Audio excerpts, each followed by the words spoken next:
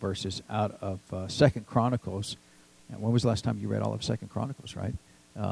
And Second Chronicles is, you got First and Second Samuel, which is kind of the life of David, and then you got First and Second Kings, which is the life of all the kings after David, and then you got First and Second Chronicles, which is sort of similar to First and Second Kings, tells the history of the kings in Israel. They got a slightly different tone and information that they share. But in Second Chronicles chapter 30, this is the story of Hezekiah. So Hezekiah was one of the slightly above average kings, right? After David, things kind of went downhill, and they had some okay kings, some pretty good kings, and then some terrible kings, because a lot of them, they said, it's all they would say about the king, and this king did evil in the sight of the Lord, and that's it. And then he died. And so it was not a lot of great kings, but some of them were pretty good. And Hezekiah was pretty good. He had some failings there. But oftentimes they would have a revival when a new king would come along if he followed the Lord, and they would find the law of God in the temple, and, hey, well, let's do this. And so they were doing, they decided to celebrate Passover, because they hadn't done that in many years. And so, of course, when you celebrate Passover, you've got all kinds of requirements, right? You've got to be clean, right? You've got to do have ceremony and cleansing in your life, and kill the lamb and eat the herbs and all of those things. But they didn't know all the law, right? They just knew about Passover, and so a lot of the people didn't follow all the specific requirements. And especially in the Old Testament, if you did something and violated the law, a lot of times it was death, right? It wasn't just like, oh, let's do better next time. It's like, oh, you messed up, off with your head. And so it was tough being a Jew in the Old Covenant, because there was a lot of things. You commit adultery, off with your head, right? Or usually it would stone you, which would be really painful until you died. And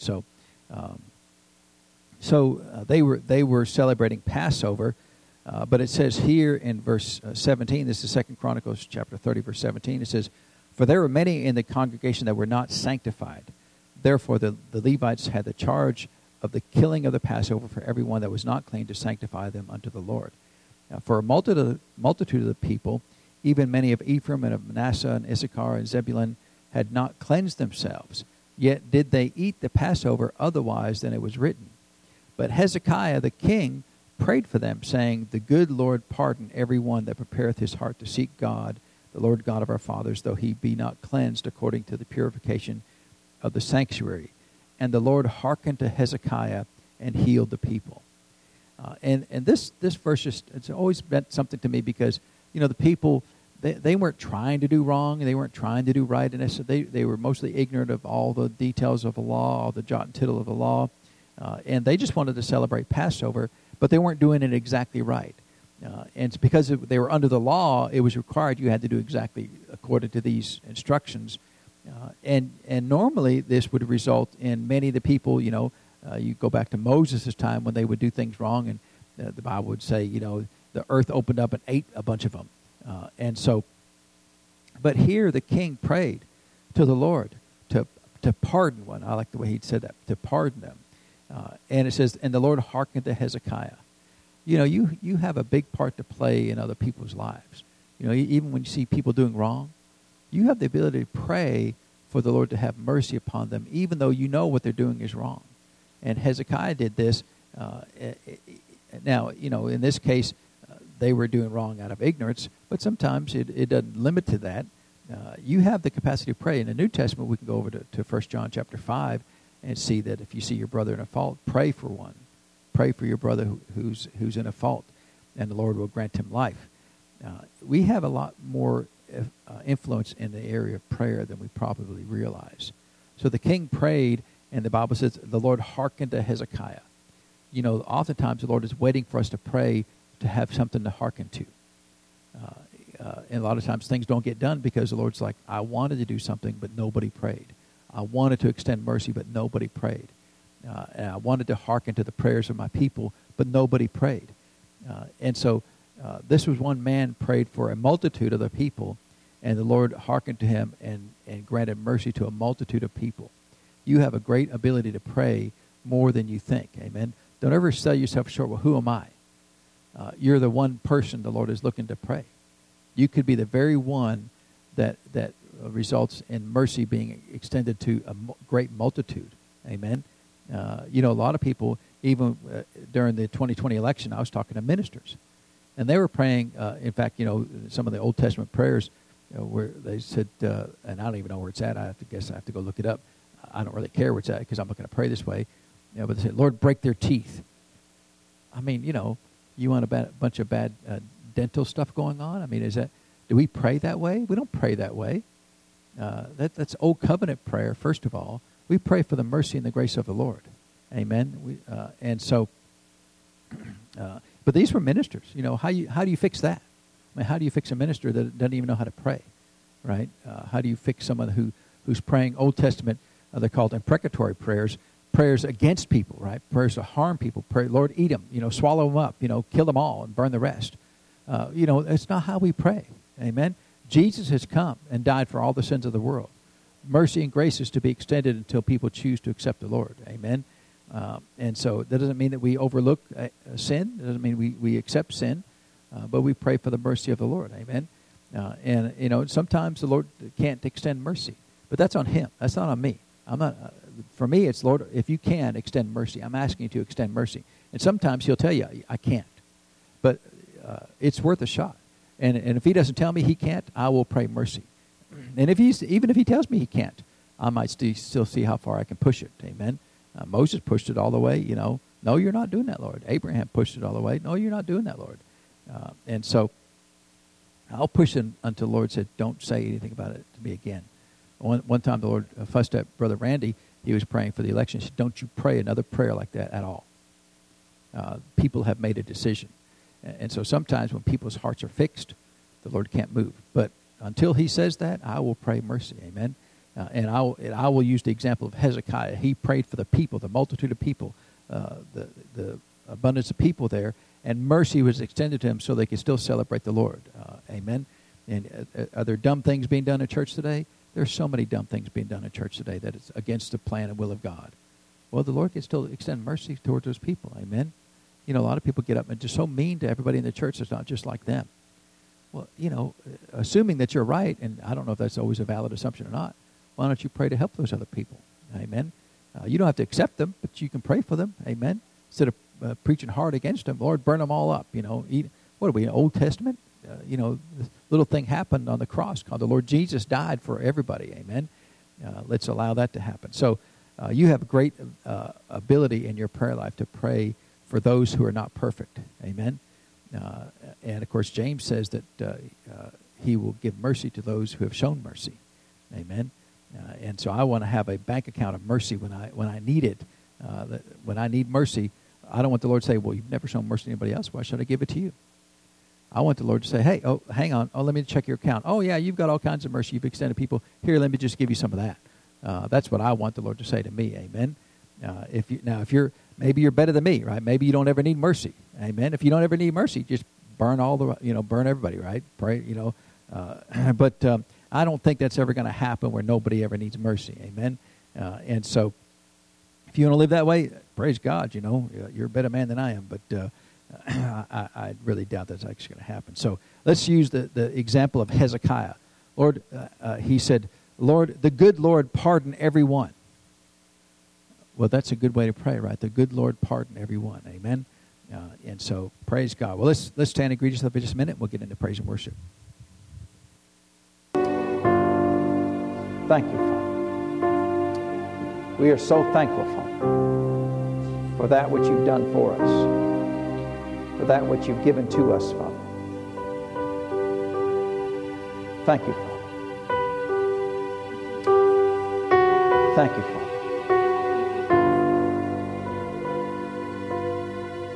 We will enter your gates, Father, with thanksgiving. We are so thankful, Father, for that which you've done for us. And Father, we choose to live up to that which you've done for us. To not think little of it, to not think light of it, Father. We will pursue that which you've done for us with all that's within us, Father. And we thank you, Father. Your grace will be with us every step of the way, every day, all day long, Father. Your grace will be there for us. We thank you, Father, for the grace of Almighty God. Thank you, Father. Thank you. Father, we give you praise for these things and honor for them, Lord. We thank you for them, Father, in Jesus' name. Amen. Well, praise God. Is there something about that name, right? That name of Jesus? Amen. The Bible said that name is above every name. So is there any name that's above the name of Jesus? Well, God couldn't come through because, tax man said this or the government said that.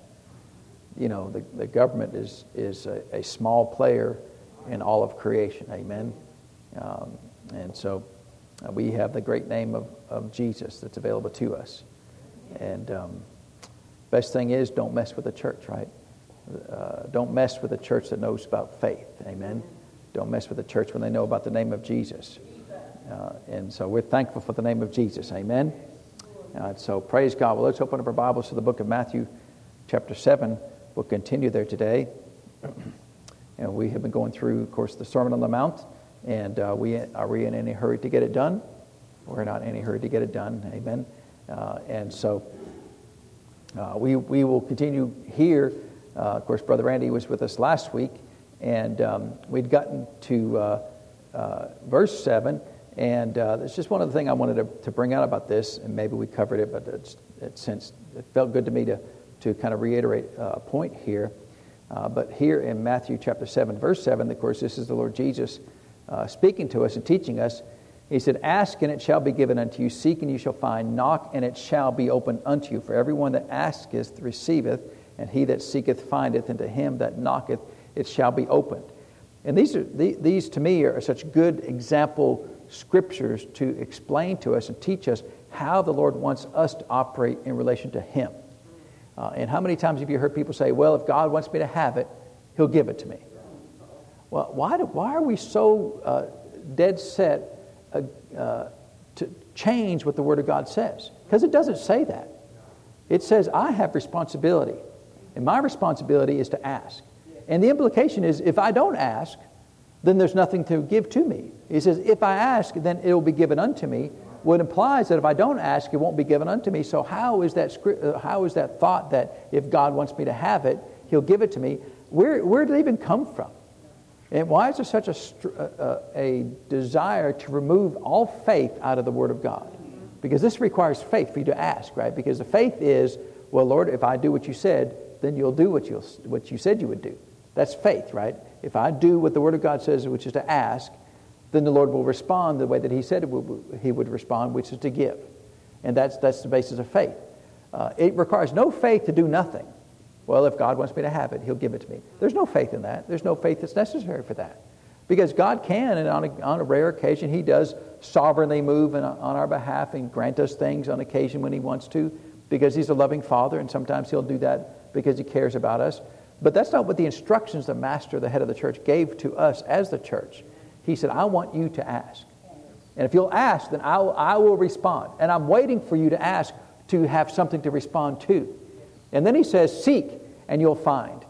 Well, if He wants me to know what's going on, He'll show it to me. That's not what He says.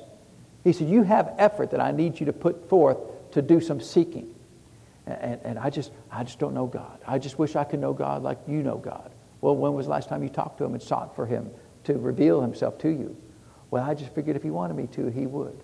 Is that what it says? That's not what it says. It's embarrassing that you would even say that because it's not even close to what it says.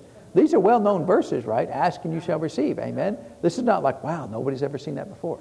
Now, I remember when I got saved, I was reading the Bible. I got to Joshua 1:8, right? Everybody knows Joshua. I thought, nobody's ever read this before in their life, right? John 3:16. Nobody's ever read John 3:16. I didn't know it was a thing, right? You don't know things are things until you know they're a thing. And so this has been around for a long time. How long has it been around? Well, 2,000 years. And this is the prescription that the Lord's given to us. This is the way I want to relate to my church. I want to respond to what you desire. And if you don't voice your desire, if you don't ask for your desire to be fulfilled, there's nothing for me to do. And that's now who's saying this? This is the Lord Jesus. This is not even Paul, or of course if Paul said it, it's still inspired by the Spirit of God, but sometimes we don't give as much weight to what Paul said as Jesus. We should, because it's still Jesus speaking through Paul. But here the Lord Jesus himself is saying, here's how I want to relate to the world, to the church, right? Not to the world, because the world can all they can ask for is to be saved, and that's fine. He will respond to everyone who asks to be saved. But here he said, for the people of God, I want you to ask. And if you'll ask, I'll give it to you. Well, you mean just ask for anything? It's like, I'm going to ask for $1 trillion. Well, I mean, that's fine, but you don't even know how many zeros that is anyway. You're making it up anyway. But see, the implication here, like it is with all verses, is do you believe that what you ask for, you'll receive? And so if you want to pray for $1 trillion, well, if you have faith for that, if you believe that God will grant that to you, then yeah, you can pray that. But that's not what they say. They just think, if I just say the words without me believing in the words that I'm saying, that God will respond. It doesn't work that way. It's when you ask in faith, that when you ask, because you don't just take scriptures out of context, you look at the whole counsel of God. And Mark 11:24 says, what things soever you desire, when you pray, so that's what he's talking about, believe that you receive them, and you shall have them. So you have to infuse faith in your asking. You can't just ask, well, Lord, I want a pink elephant. You don't believe God's going to give you a pink elephant. You don't have any faith for a pink elephant, because pink elephants don't exist. You're just being presumptuous, and you're just trying to make a fool of the Lord. And the Lord's like, the Lord does what he just yawns when people do stuff like that. It's like, that's so boring. You think you're so smart and so intelligent. I just asked for something impossible. I'm asking for the Lord to give me everything that's ever was, and to show you that it doesn't work. Well, you don't have faith that he's going to give you everything there ever was. So if you have no faith, the Lord's got nothing to respond to. So I'm not impressed with your boring lack of faith. Amen. Because people will try to put the church in hypothetical situations. Well, then you can just ask for one time for $1 billion, and you don't ever have to ask for anything ever again. Well, you don't believe God will give you $1 billion. You don't have faith for that. You're just being presumptuous, and you're being disrespectful to the Lord. Amen. If he was real, he is real. Well, how do you know he's real? Because he's on the inside of me, and he reveals himself to me every day. And so, well, I can't see it. I don't care. I'm not required to prove that God exists to you. He already said that his very nature, the things he created outside this building, prove that he exists. So I don't have to prove that he exists to you. You already know, because you're a spirit being. Every person on the earth is a spirit being. And every person on the earth knows he exists. They may not know how to find him yet because a man hasn't preached to him, but they know he exists. And so, I don't know he exists. Yeah, you do. People lie about it all the time. He exists. You know he exists because you are a spirit being. Your spirit was created by God. Amen. Your flesh was created by a combination of the DNA from your mom and dad. And there's only a mom and dad, right? There's never two moms, never two dads. It's only ever a mom and dad, right? We shouldn't have to repeat high school biology for the world, even though they skipped all of, apparently, high school biology. Amen? That's a whole different discussion there. But he said, ask. And so I have responsibility. I have a part to play in this covenant relationship with the Lord. I have my part to play. He has his part to play. If I don't do my part, he is unable to do his part, because our part comes before his part. Now, his part came first in the sense that he laid down the promise, and then he handed that promise to us. If you will execute this promise, I will respond accordingly. Just same thing, like he went to the cross, died. Who did he die for? Everybody in the world. Anybody in the world he didn't die for? Now, there may be a few people in the world you wish he didn't die for, right? Well, Lord, I don't want him to make it. Well, I mean, that's between you and the Lord. You shouldn't think that way. But I'm sure everybody's got a list. Lord, I want you to save everybody. Well, except for that guy, right? That guy, it'd be okay if you skip over him. Well, no, the Lord died for everybody. So that means everybody gets to go to heaven? No. Whosoever shall call upon the name of the Lord shall be what? Saved. What if you don't call upon the name of the Lord? That's the covenant he gave us. If you do this, I will do that. And you'll find nearly every promise in the Word of God is, if you'll do this, I'll do that. And the if is only on my side. If I will ask, what if I don't ask? Well, then it has nothing to do. It didn't say, always ask, and if I feel like it, I will respond. It never says that. It always says, if you'll ask, I will respond always in the same exact way to give you exactly what you want. Now, of course, the asking has to be done in faith. Do you believe that God's going to give you what you ask for? I hope so. Well, that's not faith. We're not in a hope so situation. We have to believe that if God declared this to be so, that it's so. If God declared that if I ask, He will give me, then I have to believe that that's so. That's what Mark 11:24 says, right? What things you desire when you pray, believe that you receive them, and you shall have them. So if you don't do the believing part, well, I did the asking part, well, do you think you're going to get it? I don't know. 50-50. Probably not. Well, then it doesn't work. You can't just make it up and just, well, Lord, I know your word's got that, but I don't like this word. Lord, I want you to give me a special deal where I don't really have to have faith. That if you just kind of, if I just kind of want something, even though I shouldn't have it, or even though I don't believe you'll give it to me, I want you to give it to me anyway. Well, no. Who makes the rules? The Lord makes the rules. Well, I don't like that rule. It doesn't matter. Sometimes we play board games at home, and sometimes we like to change the rules on the board game. Well, you don't like that's a dumb rule, right? Change that rule. Well, that's fine, right? That's not an absolute. The Word of God is absolute. You can't change the rules. Amen. Amen? And when I was like 12, 13 years old, we had a cousin living with us. Actually, he was my brother's son, so he was my nephew, but he was nearly my age anyway. And so we were playing board games, and of course he didn't like it because he wasn't playing by the rules. And we said, well, you can't do that. The rules say, well, you just made up that rule. I didn't make up that rule. It's always been the rule. But just because you don't know the rule, it's not my problem. And he got mad, threw the whole board up, and then that really fixed everything, right? And so that solved it, right? Well, if you don't like the rules, it's too bad. That's the rules. Our job is to search the Word of God, find out what the rules are, and play by those rules, and don't make up any other rules. Amen? Now, and that's what a person of faith will do. I'm scouring the Word of God every day. Lord, what's the rules? If this is a rule, then I have a right to say, well, Lord, you said if I ask that you'd give it to me. Yes. He never gets offended when you tell him what His Word says. In fact, He said, put me in remembrance. Right. Amen. Our job is to say, Lord, you said if I ask, it'd be given unto me. And I'm asking for this thing. And this thing is important to me. And there's no carnality in it. There's no selfishness in it. I need this thing. And I'm asking you for this thing.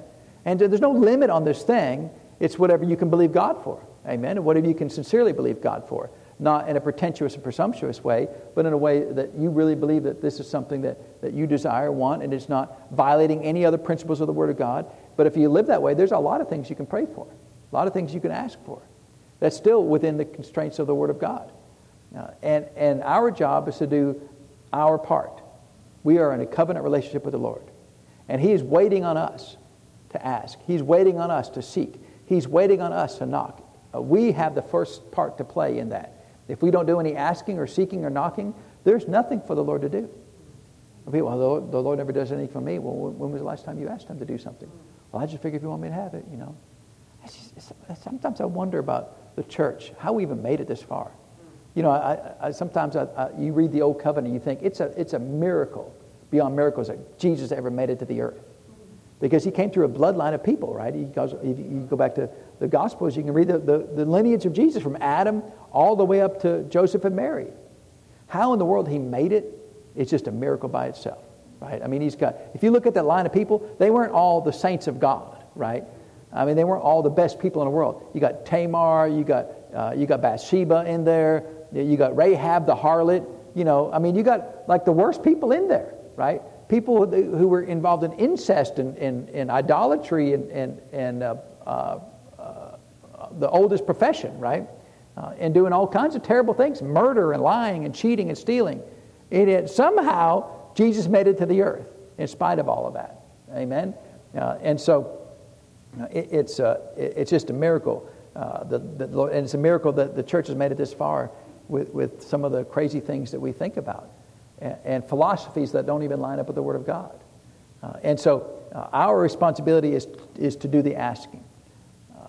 It's our responsibility to begin this process. If you need something, it's your responsibility to begin the process of asking. If you need to find something, it's your responsibility to start the process of seeking. What does your Word say? What does your Spirit want? You have to seek for God and look for Him. Amen? A lot of people never seek God's will. I just want to do... why are you doing that? I just wanted to. Well, you didn't ask the Lord about that? Well, no, I just wanted to do it. Well, sometimes it's good to seek the will of God. It may be okay what you're doing, but it may not be okay what you're doing. I had a guy call me up not long ago. He said, well, I want to marry this woman. We've been dating, and the only problem is she's married right now. What do you think about that? I think it's the stupidest thing I've ever heard. He's a Christian. How are you not seeking the will of God? Why are you dating a married woman? Well, we love each other. I said, what's going to keep her from doing to you the thing that she's doing to her husband? I mean, she's sleeping with you, but she's married. What do you think if she gets a divorce and you get married to her? You think that she's going to stop doing that? I'm reformed. Really? No, you're not. Seek, and you'll find. Well, Lord, what should I do in this case? That should take about 5 seconds to answer that question. Should I continue dating this married woman or not? I mean, how long should it take to figure out that answer, right? I'm not mad at him. I was nice to him, but I still said, I don't know if I said the dumbest thing I've ever heard, but I did tell him what's going to keep her from doing the same thing to you that she's doing to her husband. Amen? Sometimes we act like, what? Some things are not rocket science, right? I mean, some things are hard to discern. Most of life is not. Why are you doing that? Well, I have needs, I love her. Well, you didn't love her the first time you walked by her? The first time you walked by her, she said, I'm married, can we sleep together? No. You run. You would have never fallen in love with her if you hadn't spent, the time with her to do that. And so when she says, I'm kind of already married, you run away. You run. You don't walk away. You run. Amen. As if in terror. Amen. And so, but you've got to seek the will of God. Seek the plan of God for your life. If you do that, He will show you, I don't ever know what God wants me to do. Well, you're not seeking. Because He said if you'll seek, you'll find. Amen. Christians just wander through life. I just don't know what God wants me to do. Well, then pray. He said He would show you. He don't ever show me anything. Then you're not seeking. Because either He's lying or you're lying. He never lies. If you seek, I guarantee you'll find. You mean I can just seek and He'll find? That's what He says. He'd have to be a liar to not do what He says. And knock. Well, when God closes one door, He opens up a window. People across the windows are? They're thieves, right? People breaking in and stealing. Jesus said it's the shepherd who walks through the door. Amen. The people will climb over the fence. They're robbers. Amen. In fact, we were in me and Jared were in Ireland one time, and we were at a friend's house, but he had locked himself out of his house. And so there was a fence there. So Jared's like, I can scale the fence. I said, Jared, what does John 10 say? John 10 says if you climb over the fence, you're a thief and a robber. But he said, if you knock, it'll be open to you. Lord, I need to get through this.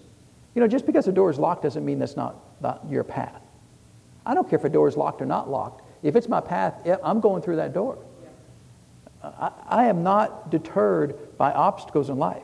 So many people in life, when they come up to an obstacle, they go, I guess God didn't want me to have that. And they hang a sharp left. Or they go hang a sharp right. Instead of going through the locked door, they decide that's not God's will because they've made some observation in the natural world and determined that God's will is for me not to have that or do that or see that or own that or whatever because of an obstacle. I find out what the will of God is first. And then if there's an obstacle, I will speak to the mountain. If there's a locked door, I will command it to open. And I will knock and it will open. I don't change my life based on the circumstances that come into my life. I stay the path. I stay the course that the Lord has given to me. And if something's in the way, I will pray and have it removed. And sometimes it's just by the name of Jesus, by the authority that the Lord has given to me as a child of God, I can exercise my authority. But sometimes you've got to find out, Lord, there's a locked door here. Let's find out, what do you want me to do with this locked door? Go through it. Okay. Get it unlocked. Okay. No problem. Then once I seek your will and find your will, then I know what to do with the locked door. The locked door has got nothing. It's got nothing to do about anything to me. I don't decide the will of God by these things I arrive at in my life.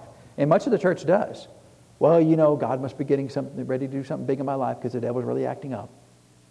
Oftentimes we are led by the work of the devil.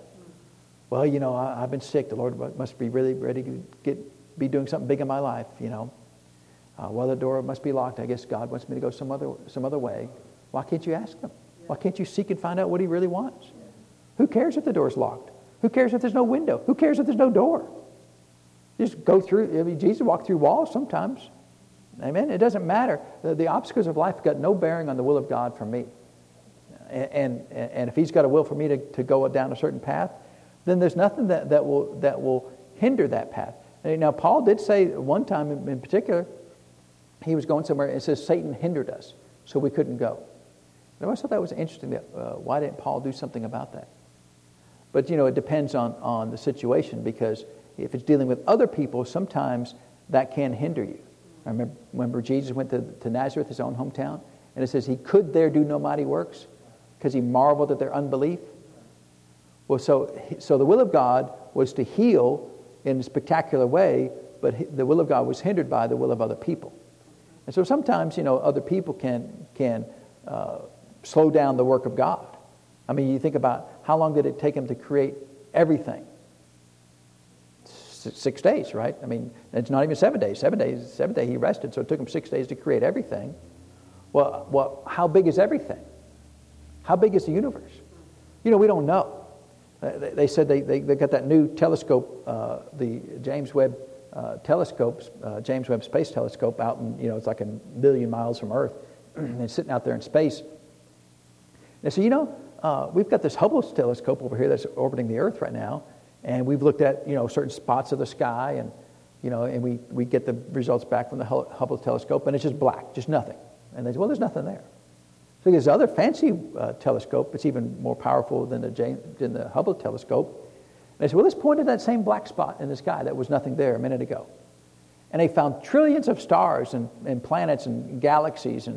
And so they don't know. They'll tell you, oh, there's nothing there. Well, if there's nothing there because you can't see it, doesn't mean there's nothing there. Amen? And they get a bigger telescope and go, wow, there's a lot of stuff there. So we don't really know how big the universe is.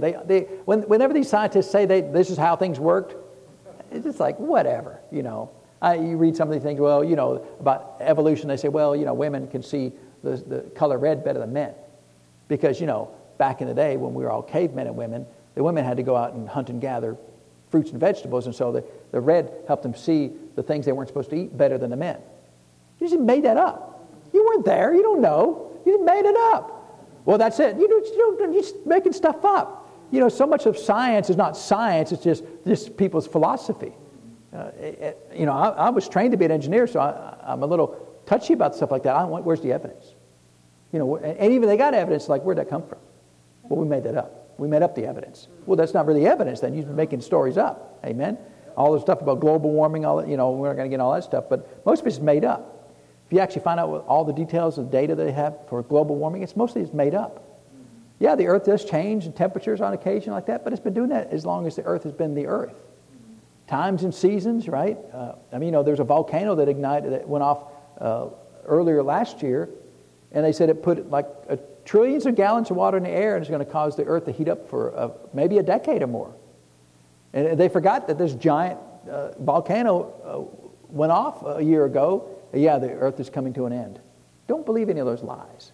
The Lord created the earth to be an amazing planet. Amen. And we really can't hardly mess it up. I mean, we should treat it well, and I have no problem with treating it well at all. But we don't worship it. It's not Mother Earth at all. It's here for my benefit. I'm not here for its benefit. It's here for my benefit. And if we get that balance in there, we'd be okay. So I have a responsibility to do the asking, to do the knocking, to do the seeking. That's my responsibility. And God's then is required by His word, because He made this covenant, right? He didn't have to say this. He made the covenant. I will respond this way. And so that's the covenant. That's the agreement that we have with Him. If you ask, I'll respond. If you seek, I'll respond. If you knock, I'll respond. Well, I'm not really comfortable asking. Well, then live without. I'm not really comfortable with seeking. Well, then do without. Get it on your own. But don't expect the Lord to violate His word.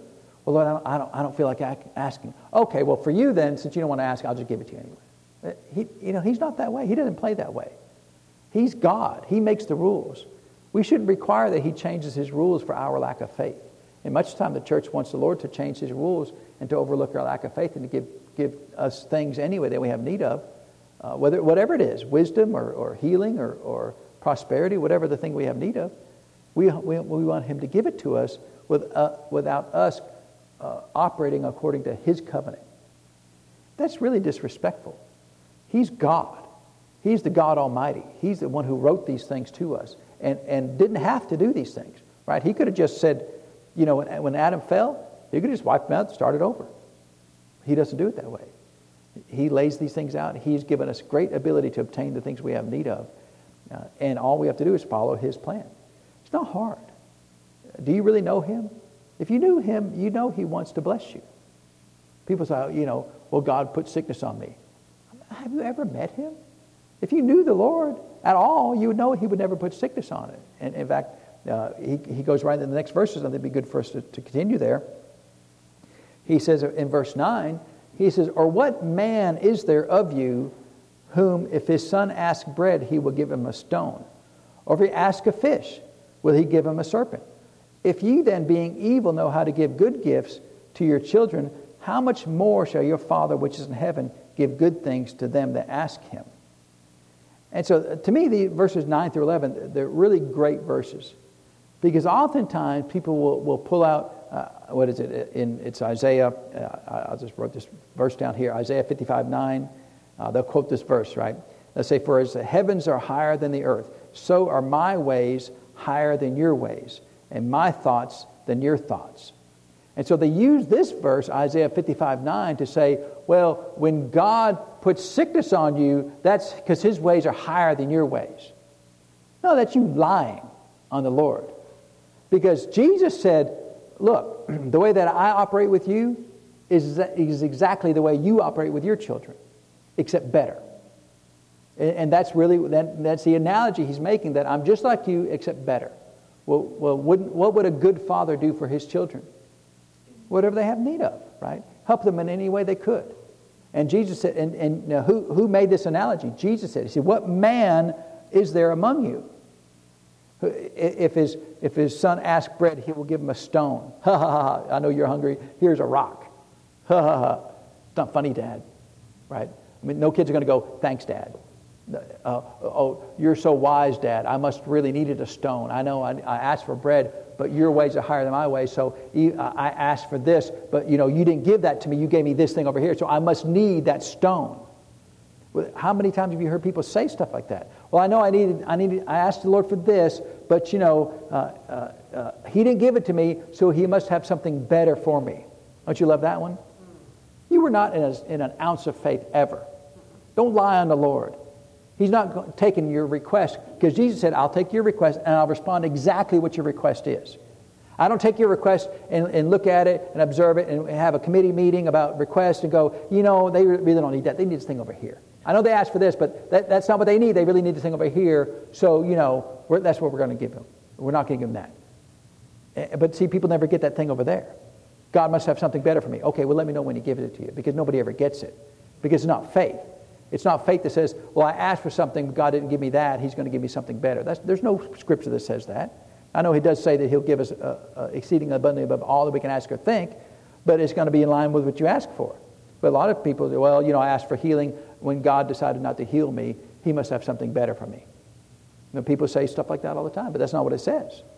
He said, use the analogy just like if you had children, how would you respond to your children? I'm going to do whatever I can for them, whatever they ask. If as long as it's not unethical or immoral or fattening, I will help them. Maybe if it's fattening, I'll let them slide. But if the other ones, I can't do that, right? But if they ask for good things, if it's in my power to do it, I would do it. And every parent is that way. Every good parent is that way. Well, the Lord is making this exact same analogy. So he's not making this, my ways are higher than your ways, and so that means you can't understand them or relate to them. They're so complicated and so above your understanding that you could just never understand why I did what I did because my ways are higher than you. That's not what he's saying. He's saying, my way, I'm just better than you. And he is better than us. Isn't he better than us? He's like the perfect father. Now, I was a pretty good father, but I was like maybe 99.5% perfect. I wasn't 100% perfect, but I told all my kids they won the parent lottery, right?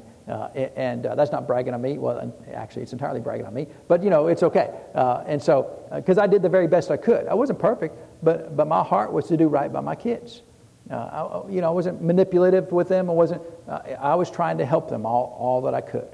Amen. And the Lord says, that's great. I'm better than that. I would do one better than that. Because sometimes it asks for things I don't have the ability to answer, to give you that. Now, very few times that ever happened. But, in fact, I don't know if there was ever a time that it actually didn't happen, because the Lord has blessed us with great things and been able to be good to our kids. But just think about if there's ever a time when you couldn't do for your kids when you know you wanted to. Well, yeah, my daughter did ask for a horse one time. I think it's about the only thing I ever told her no. I'm like, what am I going to do with a horse? I live in a city, right? I mean, and you got a horse, it's like a child. You got to go feed the thing. I mean, Jerry's got horses. I'm glad Jerry's got horses. And later on, Jerry said, you could have kept it at my barn. Shut up, Jerry. Don't tell her that. She'll think she has a way in.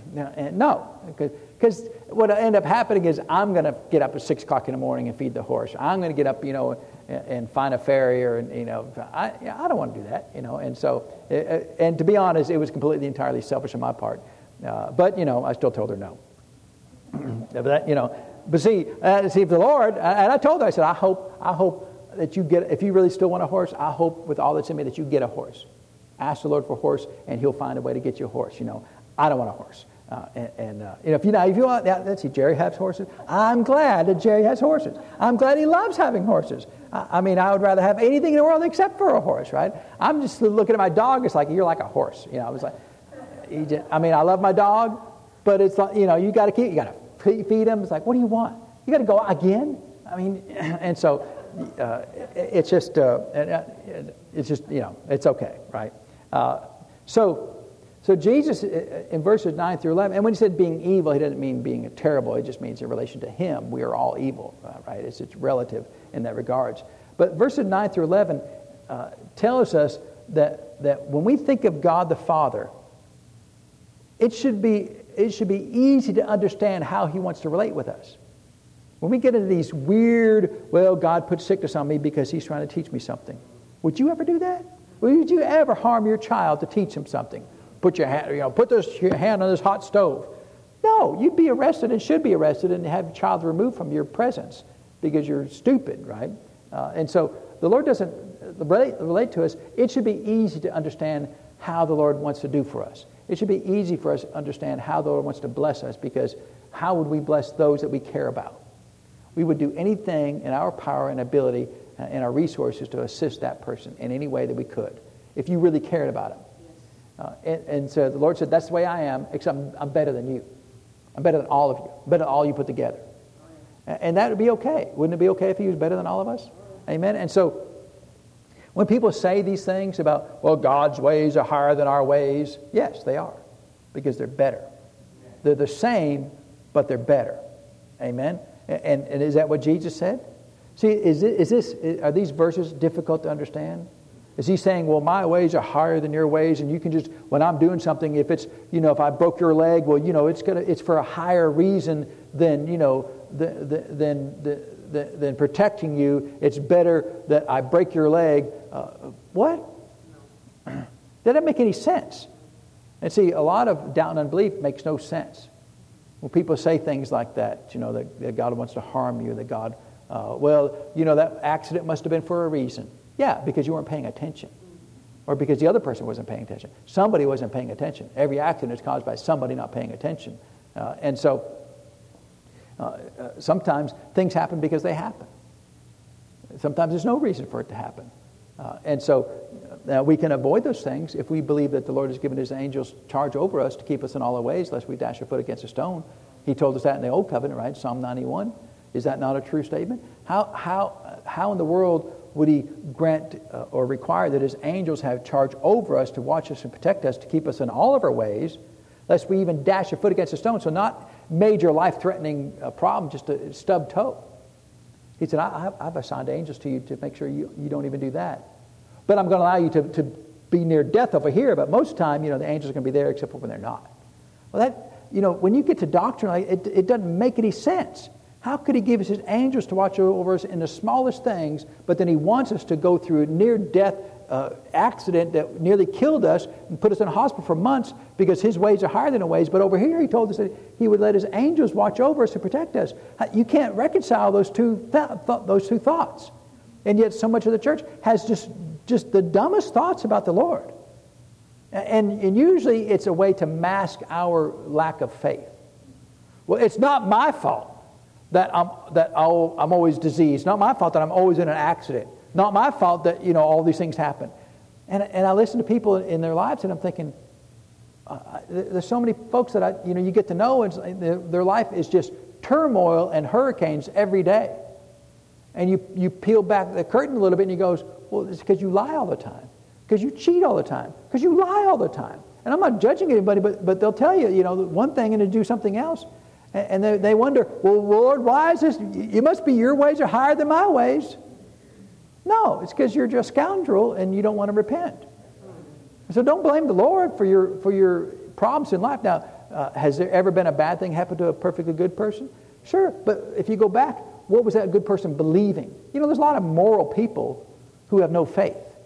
A lot of good people in the church who have no faith. Faith, it requires action on your part. It's not passive.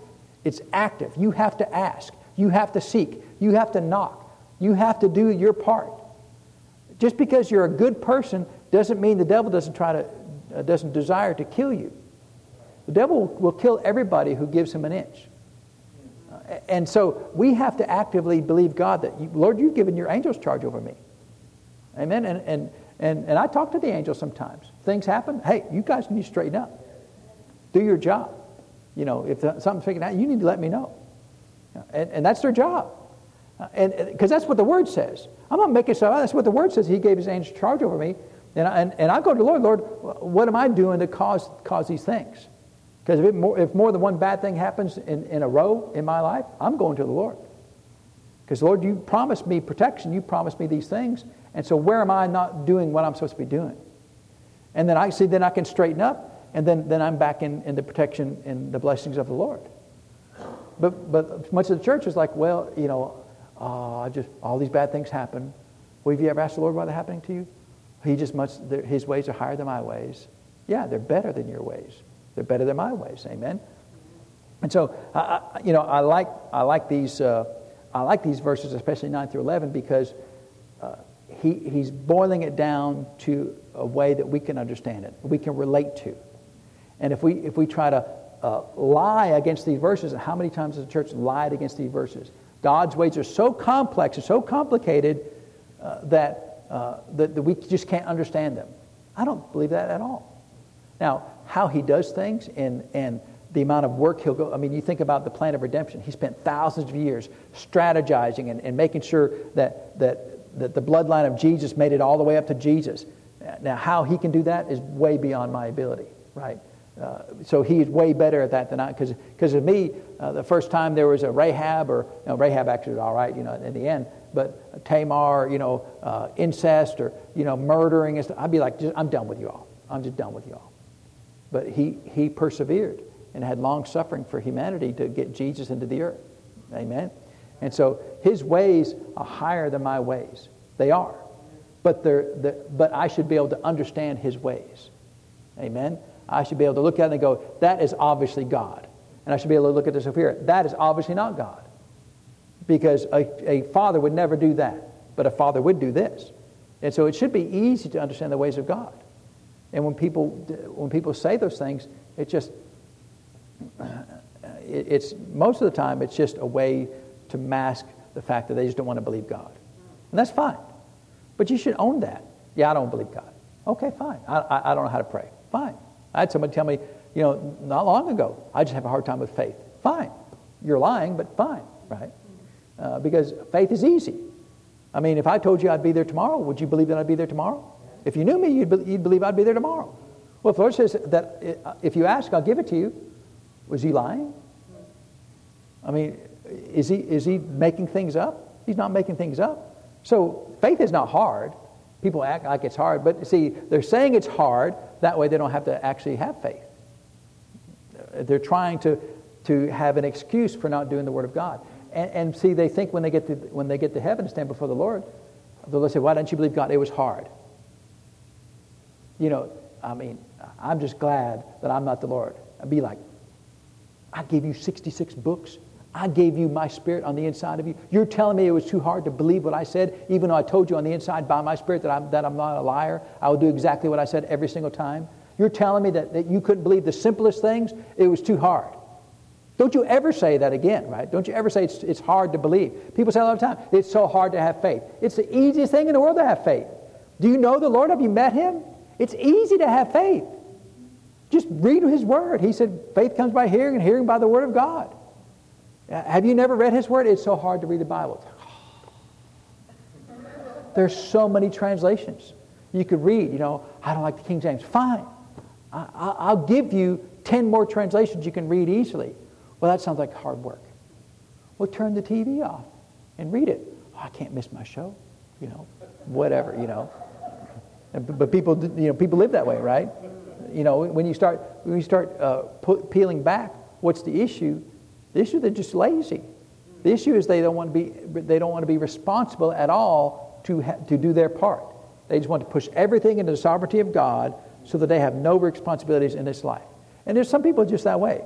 They never want to be responsible. If you ever tried, you ever been around people that you need some help, and it's like every time you need them, they won't help. They could help. They have the ability to help, but it's just like there's something in them. They never want to be responsible to be faithful to help somebody. And so, hey, I need you to come. If you could come every Monday morning at 8 o'clock for like the next month, I really need to help. And they'll be there the first Monday, and after that, they won't be there. And they might be there the third Monday, the fourth. But they just so hard for them to be faithful over anything because they don't want any responsibility. I can tell you that person will never be a person of faith because faith requires faithfulness. And if you can't be faithful in the natural things, you will never be faithful in the spiritual things. And people that struggle so much in faith, I can guarantee you, I just look at their life and say, well, it's obvious they don't have any faith because they can't show up at 8 o'clock on Monday for the next 4 weeks. I mean, they'll be there at 8:10, 8:11. They might not even be there. Might be there at 9 o'clock. Well, I was busy, whatever. But you said you'd be there at 8. Well, I know. But they don't want to be responsible in any way. People like that, faith and faithfulness are twins. In fact, it's the same word in the Greek, faith and faithfulness, right? Same word.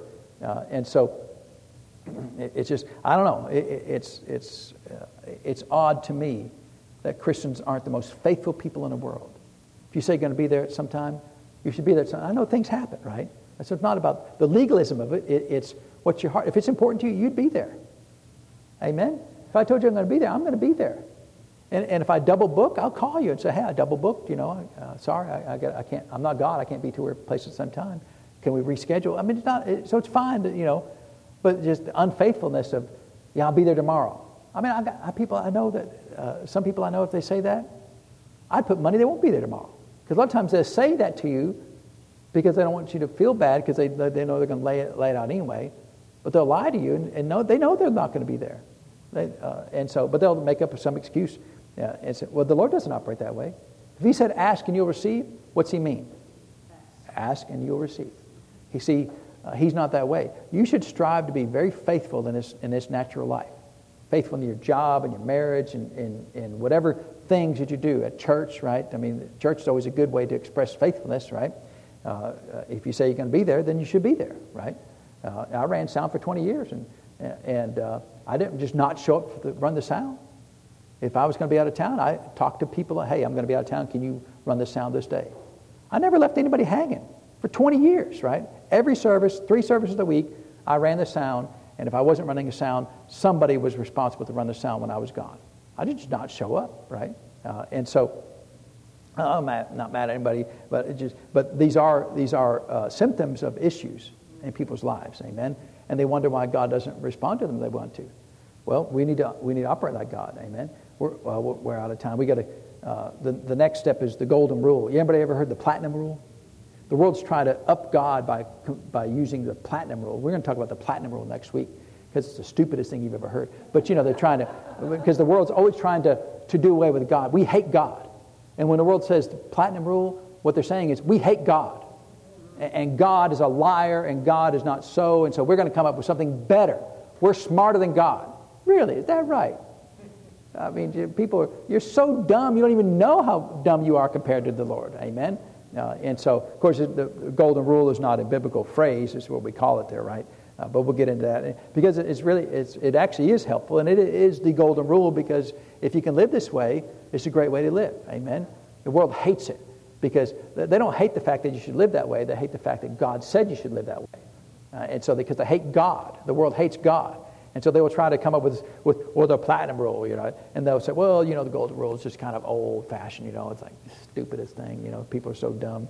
And sometimes the church gets caught up in that too. Oh, we need to go to the platinum rule, right? And so anyway, it's the world hates the Lord, hates the Word of God, and they will do everything in their power to get rid of it. Amen. I can guarantee you, if you'll live diligently by the principles of the Word of God, walking in love, walking in faith, and everything else the Word says, you will have a great and a wonderful life in this earth. And some people won't like it, but it doesn't matter. Amen. As long as you're concerned, you're okay. And so when we start changing the Word of God to go along with current trends of society, the Lord is not pleased. Amen. You know, the Lord is the Lord. Amen. And He set these rules and regulations down from before the foundation of the world, He said. And they are plenty sufficient and plenty relevant for us to operate by these rules today. Ask and you shall receive. It's perfectly fine to live that way. Amen. But we have new revelation. No, you don't have a new revelation of that. That's the same revelation that's been around forever, and it should never have to change. Amen. And so let's make sure that we don't do anything that tries to remove our responsibility. Well, Lord, I just want you to do everything for me. So that's removing my responsibility. And oftentimes we'll do that to try to remove anything from the Lord, where He is looking at us and asking us, did you do what I asked you to do? Because He's going to ask you, did you do what I asked you to do? What did you ask me to do, Lord? I asked you to ask, to seek, and to knock. Did you do any of that? Well, Lord, it was hard. And we will try to get out of it, right? The world, and even much of the church, is always trying to think of a way, how can I justify me not doing the Word of God? And I guarantee you, it will never work. Amen? Best thing you do, if you did not live up to the Word of God, is fall upon His mercy. Lord, I did it. I was lazy. I didn't want to do it. It was too hard on my flesh, and I'm just asking for mercy. That's your only play when you get to heaven, right? Your only play is mercy, the mercy rule. And I don't want to live by the mercy rule, because it may work, it may not work. Amen. But I can guarantee you that the faithful rule always works. Lord, yes, I did exactly what you said. And He say, well done, thou good and faithful servant. Faithful servant, right? Faithful servant walks in faith. And so, now we're not, I sure wasn't trying to beat anybody up today. I'm hoping that you didn't take it that way, right? Because if you follow His Word, it's all good. Amen? It's all good. The thing that bothers me is when people try to excuse that they don't have to follow the Word of God. And it does rile me up a little bit, because you're saying that the Word of God does not apply to you, and therefore it doesn't apply to everybody. And that's changing what the Word of God says. And so, yeah, I do get a little bit, righteous about it, I guess, so we'll leave it at that. Praise God. Can we ask and receive? Can we seek and find? Can we knock and the door be open to us? Is the Lord just like us, except better? Yes. Who created us? The Lord did. He created your spirit, so that means you're just like Him, and if you would live entirely by your spirit, you would be exactly like Him. And so He made your spirit. He made us. That's why there's such a natural drive in humanity to be good to children and be good to people around us. Amen? It's only when the world twists that and tries to get that out of there, well, we need to trans all of our kids. That's the dumbest thing, What in the world? It's evil. It's of the devil. Amen? It's so evil and of the devil. Because God would never do that. God made you a boy, made you a girl. You should always be a boy or a girl, whatever He made you. You weren't assigned that at birth. You were created that way. Amen? From the heavens. And so all these lies the world goes on. And look, there's always going to be stupid people in the world, but it just seems like there's really, really stupid people in the world right now. I mean, like PhD level stupidity in the world right now. I mean, in professional, impressively stupid people in the world today. But that's always going to be the case. So let's pray and thank the Lord for our word today. So, Father, we do thank you for the word. Father, we thank you that you're so kind to us, that you said if we ask that you'll give. If we seek, we'll find. If we knock, the door will be open to us. And Lord, then you're just like us, Father, except better. If we desire to be kind to our children, how much more, Father, will you be kind to us? If we desire to be good to our children and to give them things, how much more, Father, will you do that for us? When our children ask for things, how much is it our desire to give them exactly what they ask for, Father, and not trick them and to give them something they didn't ask for? Father, you're just like us because you made us, Father, and really we're just like you. And Father, we thank you that you are the perfect and the great example for us to be like. And we will follow that perfect and good example all the days of our life. And so we thank you for these things, Father. We choose to seek. We choose to ask, Father. We choose to knock. And Father, by faith, we believe that we receive that which we've asked for, Father, because you said we would. And we thank you for these, and we give you the praise and the honor for, Lord, in Jesus' name. Amen. Well, praise God. Well, let's get ready to receive this morning's tithes and offerings. And, in the church, I hear so many things that are so disrespectful to the Lord. And it does bother me for the church. The world, I don't care. They hate God. It's none of my business. But in the church, I hear so much doubt and unbelief about the Lord that it is wearying sometimes to hear people say things about the Lord that are just not true. I don't dwell on it all that much, but in interacting with people, and I hear them say things that are just not true. And it bothers me for them as much as anything, because I think, well, if you just knew the Lord like you ought to know the Lord, you would never say that. You would never say the Lord put that thing upon you, right? You would never say things like that. You would always say, the Lord is good, and his mercy endureth forever. Amen? And so let's pray and thank the Lord for the opportunity to give today. So, Father, we do thank you that it's a blessing to give. Father, you've been so good to us and kind to us to grant us income, Father, and ways to increase our financial status, Father. You've given us good jobs, Father. You've given us good means to make an income. And so, Father, with thankfulness and gratefulness, we give back to you, Father, that which you've given to us. And so we thank you, Father, that as we give, that with good measure, pressed down, shaken together, and running over shall men give into our bosom. We thank you that you said it, Father, and if you said it, then it's so. And we give you the praise for it, Father, the honor for these things in Jesus' name. Amen. Well, come ahead, Mr. Jared, and receive the offering. So don't forget, today we have Healing School at 3 o'clock. And we have been going through T.J. McCrossan's book called Bodily Healing and the Atonement. And he's basically making the case that healing was bought and paid for at the cross, which it was, right? And yet in his day when he wrote the book, there was a big push from the intellectuals in the church that healing ended when Jesus died, or maybe when the apostles died, and that supernatural healing was no longer for the church because it wasn't bought and paid for at the cross, which is kind of dumb, but they made intellectual cases for that, and so he's making a better intellectual case from the Word of God that that's not so. And so it's a good book, but of course it's nearly 100 years old now. But there was a lot of smart people 100 years ago, you know that, right? It's always impressive how intelligent these people were. So praise God, we'll be here today at 3 o'clock. Have a wonderful week, and you're dismissed.